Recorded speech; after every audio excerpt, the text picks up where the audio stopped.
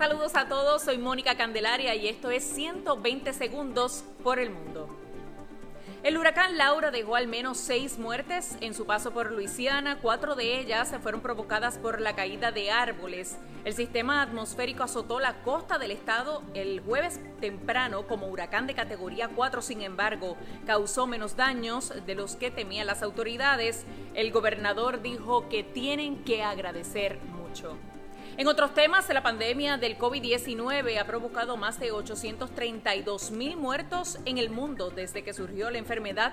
Esto en diciembre. Desde el comienzo de la epidemia, más de 24,5 millones contrajeron el nuevo virus y de ellas casi 16 millones se han recuperado. Estados Unidos se mantiene como el país más afectado por la pandemia, con 5,8 millones de casos confirmados, más de 180,000 muertos y casi 43,000 nuevos contagios en las últimas 24 horas. Y esto es lo más lamentable, que todavía continuamos en medio de la pandemia, aunque se está ya investigando con una nueva vacuna.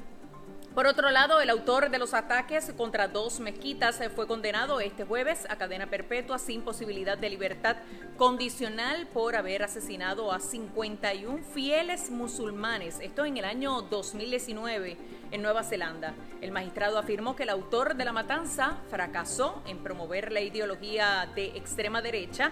La primera ministra reaccionó inmediatamente deseando al asesino una vida de silencio total y absoluto. Hasta aquí los 120 segundos por el mundo. Soy Mónica Candelaria. Gracias por sintonizar.